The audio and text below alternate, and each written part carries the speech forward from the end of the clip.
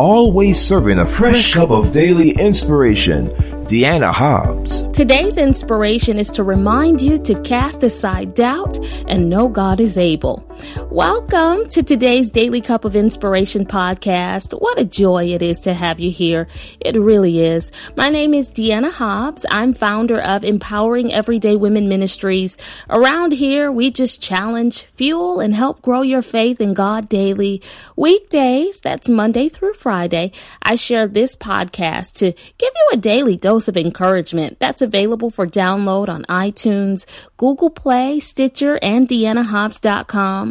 Before we get started, I love praying and asking God just to be with us. So let's pray really quickly. Father, I thank you so much for the person listening right now. I know you sent them. This is a God-ordained appointment. So I pray that you speak to them clearly. Thank you that blessings are being released over their life right now as they open their hearts to receive your word. In Jesus' name, amen. All right, so there are some things I can no longer eat. They just bother my system in a way that they didn't when I was younger. You know, earlier today, I was speaking to Kyla and Kaya, my two teen daughters. Kyla's 17 and Kaya will be 15 this weekend. And I was talking to them about how if I eat certain foods, they just affect me negatively. See, I'll be 40 this November and things have changed a lot. When I was Kyla and Kaya's age, I was all about that fast food, endless carbs, multiple sodas, and all things salty and greasy. If I do that now, I'll pay for it big time. I won't feel very well, and my body as well as my skin will reward me for consuming too much junk with pains. I'll have bloating and painful pimples. The negative side effects of gobbling up any old thing kind of tempers my appetite for the less healthy entrees. That doesn't mean I eat lettuce all day. I like to treat myself, but I have to stay in balance. Most importantly, on a daily basis, I have to resist the temptation to just go on autopilot and eat whatever I want, and instead choose to be careful about what I consume. Not because I want to necessarily, but I know I need to in order to ensure that I feel well enough to do all the many things that come along with fulfilling the purpose to which God has called me on earth. Come to think about it, what you and I consume and the way it impacts us goes far beyond just the physical, right? There are emotional, mental, and spiritual implications related to taking in junk. The fact that you're listening to this podcast today says you're aware of your need to balance your spiritual diet with healthy influences. You're feasting on the Word of God and minding the things of the Spirit. And you know what? Because of that effort you're making, God is going to bless you, strengthen you, and empower you to walk in your purpose. When I was younger or less mature spiritually, I didn't think about what I was consuming. I used to take in too much junk and then wonder why I wasn't feeling very good. Why didn't I have the joy, the peace, or the right attitude? If we're talking about spiritual attributes, why couldn't I believe God for my future and trust Him through the present trials? I wasn't getting the proper nourishment, which is critical for each of us to survive the storm, thrive in the wilderness, and push forward to reach our divine destiny.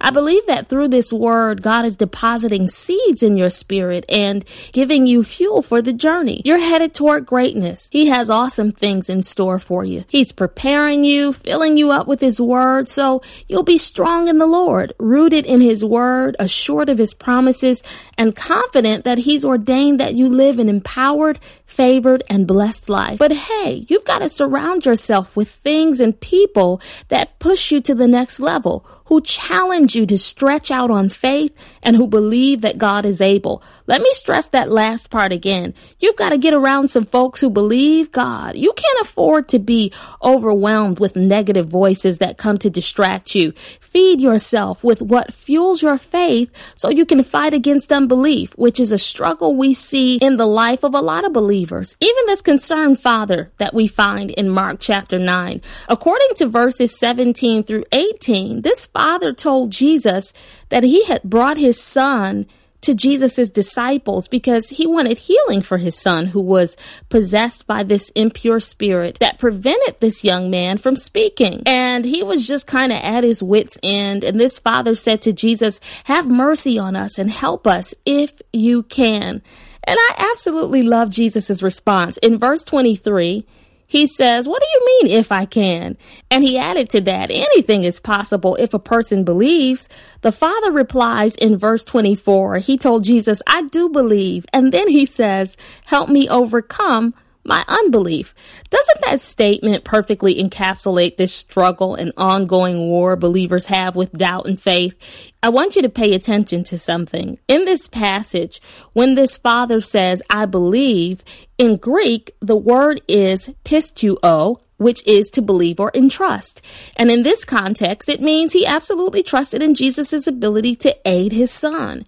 This man knew God was able, but when he said, help my unbelief, that is the Greek word pronounced apistia, meaning unbelief, unfaithfulness, lack of faith or distrust, which in this context speaks to weakness of faith. He was saying, in essence, Jesus, I believe you're able to help me. I trust that you have power to do it, but my faith is weak. Many times we know that God is able. We have faith that he works miracles. We believe the gospel. We don't doubt God's power. But when it comes to walking by faith and trusting him with our unique situation, that's when we struggle to conjure up confidence that he will do it. But that's what this word is here for. God sent Deanna Hobbs through a podcast to tell you, be firm. Hold your position. When the enemy starts showing out, don't flinch. Don't be moved. God's going to work it out. Satan has come to attack your faith, but you got to rebuke him. You're going through some stuff right now and you're trusting God to turn it around. In the meantime, you got to put the devil in his place. You've got to cast out that doubt and fear. Get from around negative influences that keep you in a state of doubt. Feast on the word, declare the word, cling to the promises of the word, and trust God for the fulfillment of the word. He's going to do everything that he has spoken over your life. But you got to believe him. To help you keep in mind the importance of believing God, I'm stirring Hebrews 11:6 in the New International Version into your cup of inspiration. And it says, and without faith, it is impossible to please God, because anyone who comes to him must believe that he exists and that he rewards those who earnestly seek him.